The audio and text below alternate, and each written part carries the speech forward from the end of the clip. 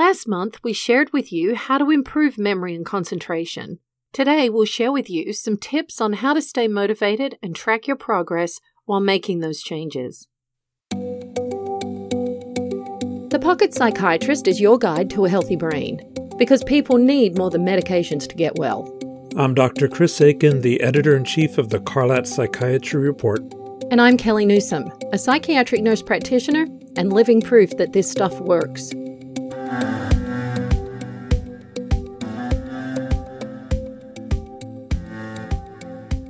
If you have problems with memory or concentration, whether from depression, schizophrenia, ADHD, or just normal aging, then this episode is for you. Well, actually, the last episode was for you, so start there. That's where we talk about the top things you can do to improve memory. To recap,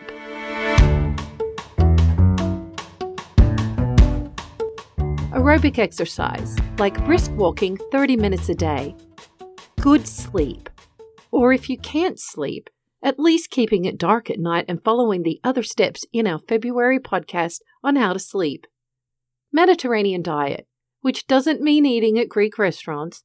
It means lots of fruits, vegetables, nuts, beans, lean meats, swapping all your butter and oil for extra virgin olive oil and all your carbs for 100% whole grains, and cutting back on fast food, junk food, fried food, salty, sweet, and processed foods. Spending time in nature or even putting some plants and letting in more sunlight where you work or study. Activities that require some dexterity, like ping pong, musical instruments, Wii sports or actual sports, about 20 to 30 minutes a day. Brain training apps. But knowing what to do is not enough. You also need to have motivation to do it. And if you're suffering from a psychiatric disorder or just general Zoom fatigue, we're guessing you're going to need some help with that. In this episode, we're going to share a secret to boosting your motivation and show you how to measure your cognitive abilities with a new app. That reminds me of a question that a patient asked me last year. And you've been thinking about this all year? Yeah, well, the question really stumped me. It was a tough one. How do you do things when you have no motivation to do them? It seemed like a simple question and one that gets to the heart of what depression is all about. But I was speechless, helpless, paralyzed. I had no answer. Well, Dr. Aiken, it sounds like you had a moment of depression there yourself. I sure did. One cause of depression is trying to solve an unsolvable problem, like a broken marriage that can't be fixed, a parent with dementia that is not getting better, or grief. And trying to boost your motivation when you have none, or feel better when you're depressed, is another one of these losing battles. Trying to solve it is likely to make you even more demoralized and depressed. Psychologist Edward Watkins calls that rumination.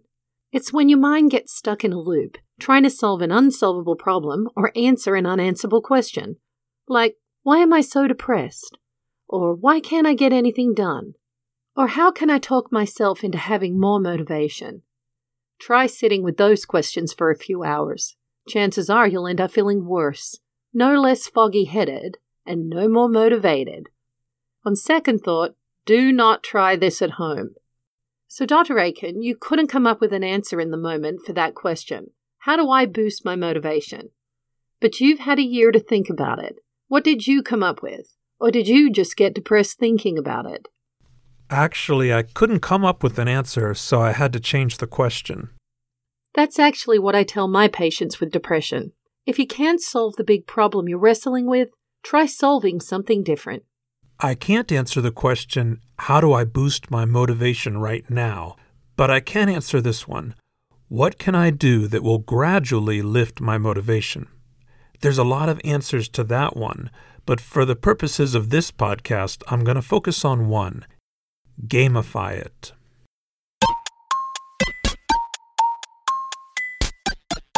Gamify means to borrow from the stuff that makes games and video games so fun and addictive. Gamification is used by Fortune 500 companies to improve work performance, and people are increasingly using it in their everyday lives to boost their physical activity with apps like MyFitnessPal and Pokemon Go. But you don't need to be an app designer to gamify something. You only need one simple ingredient: measurement. Once you have a score, a measurable outcome, and a way of keeping track of that score, you've got a game. And one score you can track is a cognitive test called ThinkIt. Just Google download ThinkIt. That's THINC-IT.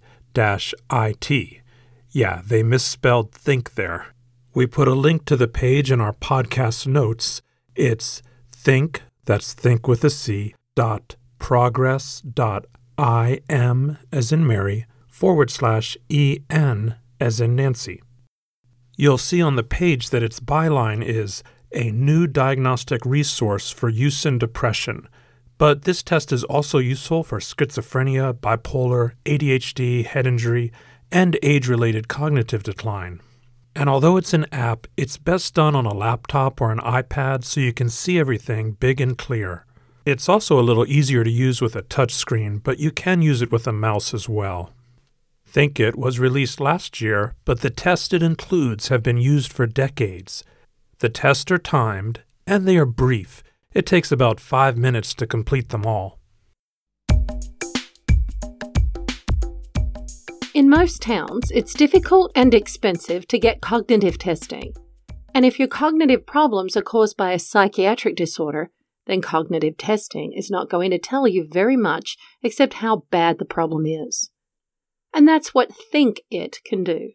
If you're having trouble completing tasks, staying on time, or remembering and organizing in your daily life, then this test can help pinpoint where the problem is and give you a metric to track your recovery. ThinkIt consists of 5 tests. The first is a question and answer test that lets you rate how bad your memory problems are, like how often you forget things in conversation or have trouble organizing or concentrating. Then we get to the time tests. There are 4 of them. First is Spotter, which measures reaction time. The test will flash arrows pointing left or right, and you have to press the left or right arrow button on the screen or on your keyboard. That matches the flashing arrow. Sounds easy, but I'll tell you, when the left arrow shows up on the right side of the screen, it makes you think twice. And part of your score is based on how quickly you press that correct button, your reaction time. But if you push yourself to go too fast, you'll make mistakes, which cuts down on your score. Next is Symbol Check, which measures working memory. Working memory is the ability to hold information in your head while you're multitasking. Here are some examples. Imagine your boss gives you a phone number to call and then starts telling you what to say on the phone. You have to hold the phone number in your working memory while you're listening to the instructions. Or your friend is telling you a story about their trip to the Florida Keys, and it reminds you of a new seafood restaurant in town that you wanted to tell them about. But you don't want to interrupt their story, so you have to hold it in your working memory while you listen. And if you're like me, you know what happens when that fails, and they get to the end of their story and you say, there was something I wanted to tell you, I just can't think of it now. In Symbol Check, it's a shape that you need to keep in your working memory. Random shapes move across the screen in a line, and when they get to the middle, they disappear. That's when you have to recall which shape disappeared. Was it a circle? A square? But while you're doing that, the next shape, the one that's about to disappear, is just to the right of the black hole in the middle, so you have to keep that one in your working memory while you're recalling the current one. It's a bit of a mental juggling, and it isn't easy. Dr. Aiken consistently scores at the bottom on this one. But I keep trying. The Symbol Check test made headlines in 2008 when a study came out showing that people's IQ improved when they practiced this test regularly. The study was published in the Proceedings of the National Academy of Sciences, which is kind of like the Academy Awards for research articles, and the reason it made it into that journal is that the finding was so unique. Usually, practicing brain games and tests like these just make people better at doing the brain game. But in this study, the effects generalized to other unrelated cognitive skills. Practicing Symbol Check, which in psychology research is called the one-back test. Practicing this improved people's reasoning and problem-solving skills, and it increased their IQ by about 3 to 4 points. How could a simple memory game like this do all that? People didn't believe it at the time, so they did more studies, 20 of them, and the result held up. The most likely explanation is that symbol check helps people control their focus, and when you can control your focus, your mind doesn't drift, and you can accomplish a lot more. We're not recommending that you practice this test to improve your IQ, though. In those studies, people did the symbol check test for 25 minutes a day for 1 to 2 weeks. But this does bring up an issue. What if you just get better at the tests on this app because you keep practicing them? That's probably going to happen the first few times you do it. The first time I took the test, I did pretty awful. I was just trying to figure out what to do. Then over the next few trials, I got the hang of it and even developed a few strategies that improved my performance. So take the test a few times in a row until you feel comfortable with it, then test your performance on it about once a month. That way your results will reflect real changes in your brain function instead of just getting better with practice.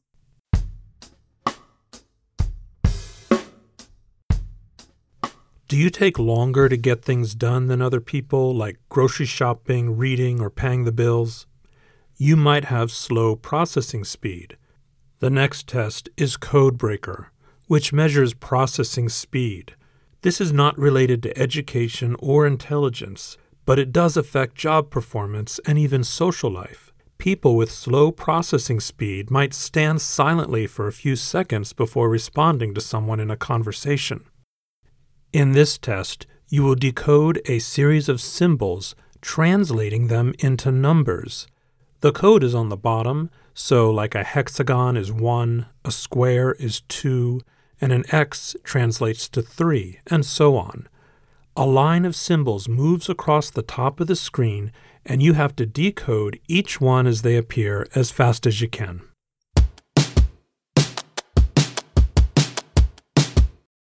The Codebreaker test has been used for over 100 years in psychology research, where it's known as the digit symbol substitution test.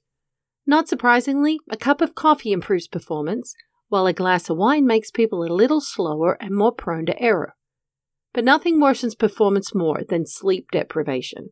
Psychiatric medications also affect performance, usually for the better, such as the antidepressants vortioxetine, brand name Trintellix, and duloxetine, brand name Cymbalta, and the wakefulness-promoting medicines modafinil and armodafinil, Provigil and Nuvigil.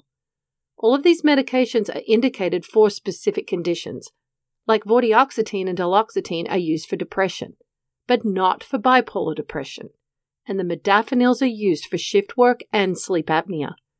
It's when they are used in those conditions that they also improve processing speed.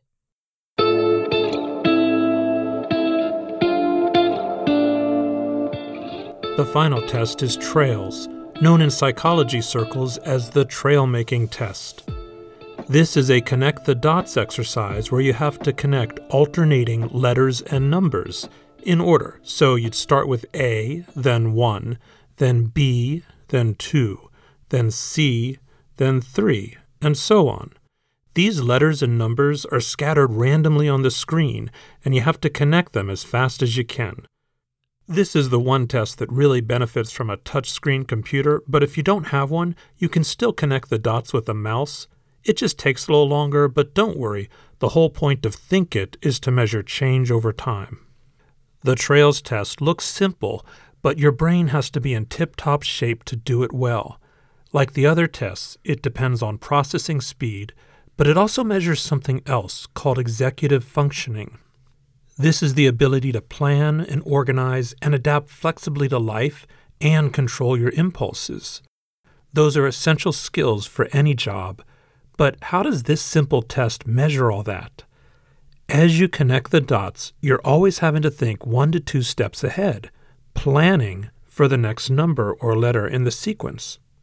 Your impulse is going to be to go on to the next letter in the alphabet when you're on a letter, like to go from C to D, but you have to inhibit that impulse, flexibly switch gears, and connect the letter C to the number 3, then switch back again and connect 3 to D. So you're constantly thinking ahead and inhibiting your gut reaction.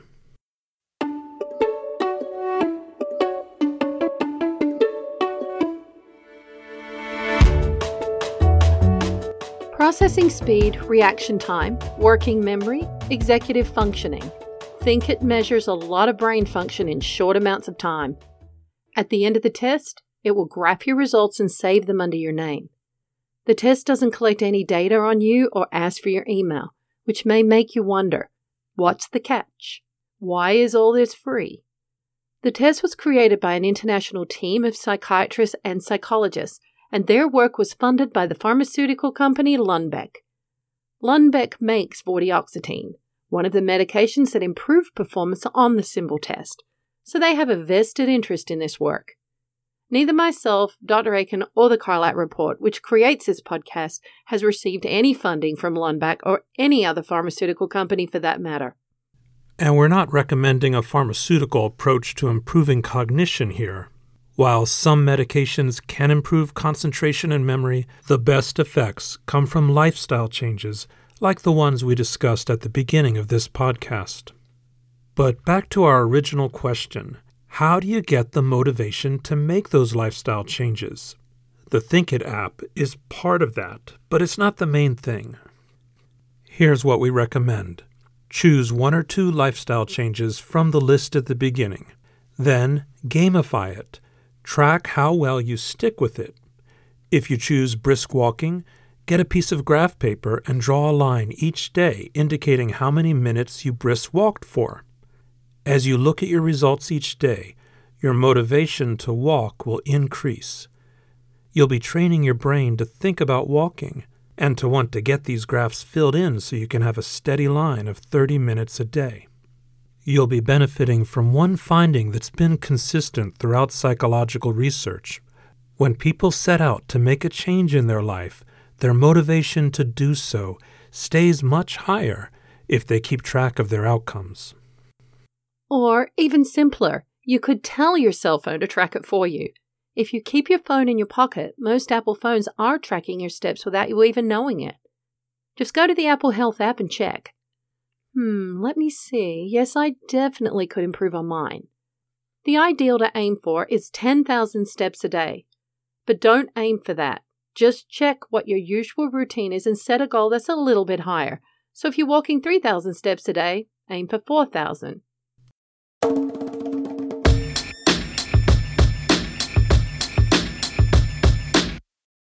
Gamification works best when it's directly linked to the stuff that's in your control. Walking, playing piano, eating fruits and vegetables, these are all in your control and you can measure them. So if you don't have the motivation just yet to do them, just start measuring how much you're already doing, and you'll find that as you shift your attention there, your motivation will grow. But back to the ThinkIt test. This test is not directly in your control. You might walk 30 minutes a day for a month and still not see a big change on the test. Maybe you need to try for 3 months or do more. Or maybe you have significant depression that needs to be treated before you see a change on the test. Now, if you do the things we recommended in the last podcast, or even just some of them, I think you are going to see a change on the test. And I do believe that tracking your objective outcome on the computerized ThinkIt test will help you stick with your plan. But the main thing you should be tracking is just whether you do the basics: exercise, Mediterranean diet, healthy sleep habits, engagement with nature, or dexterity games.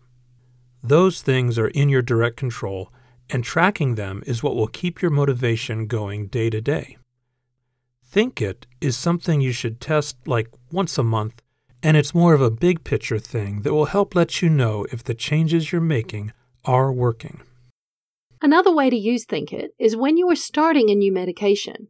If the medication improves your mood, your sleep, or ADHD, it will probably improve your score as well. You can download or print out the results to bring to your doctor. In ThinkIt, click on the Test Data button to see your results graphed over time. The test can be real useful when switching ADHD medicines like stimulants. Those meds have very quick effects. They work the day you take them. So in those cases, it may make sense to do the test every day at the different doses. But otherwise, we recommend doing it once a week or once a month. Weekly if you are anticipating faster changes like starting a new antidepressant, or monthly if you are adding in lifestyle changes that may take a while. The Carlat Report is an independent publisher of all things psychiatric. Its books, journals, and podcasts have operated free of advertising and pharmaceutical industry support since 2003.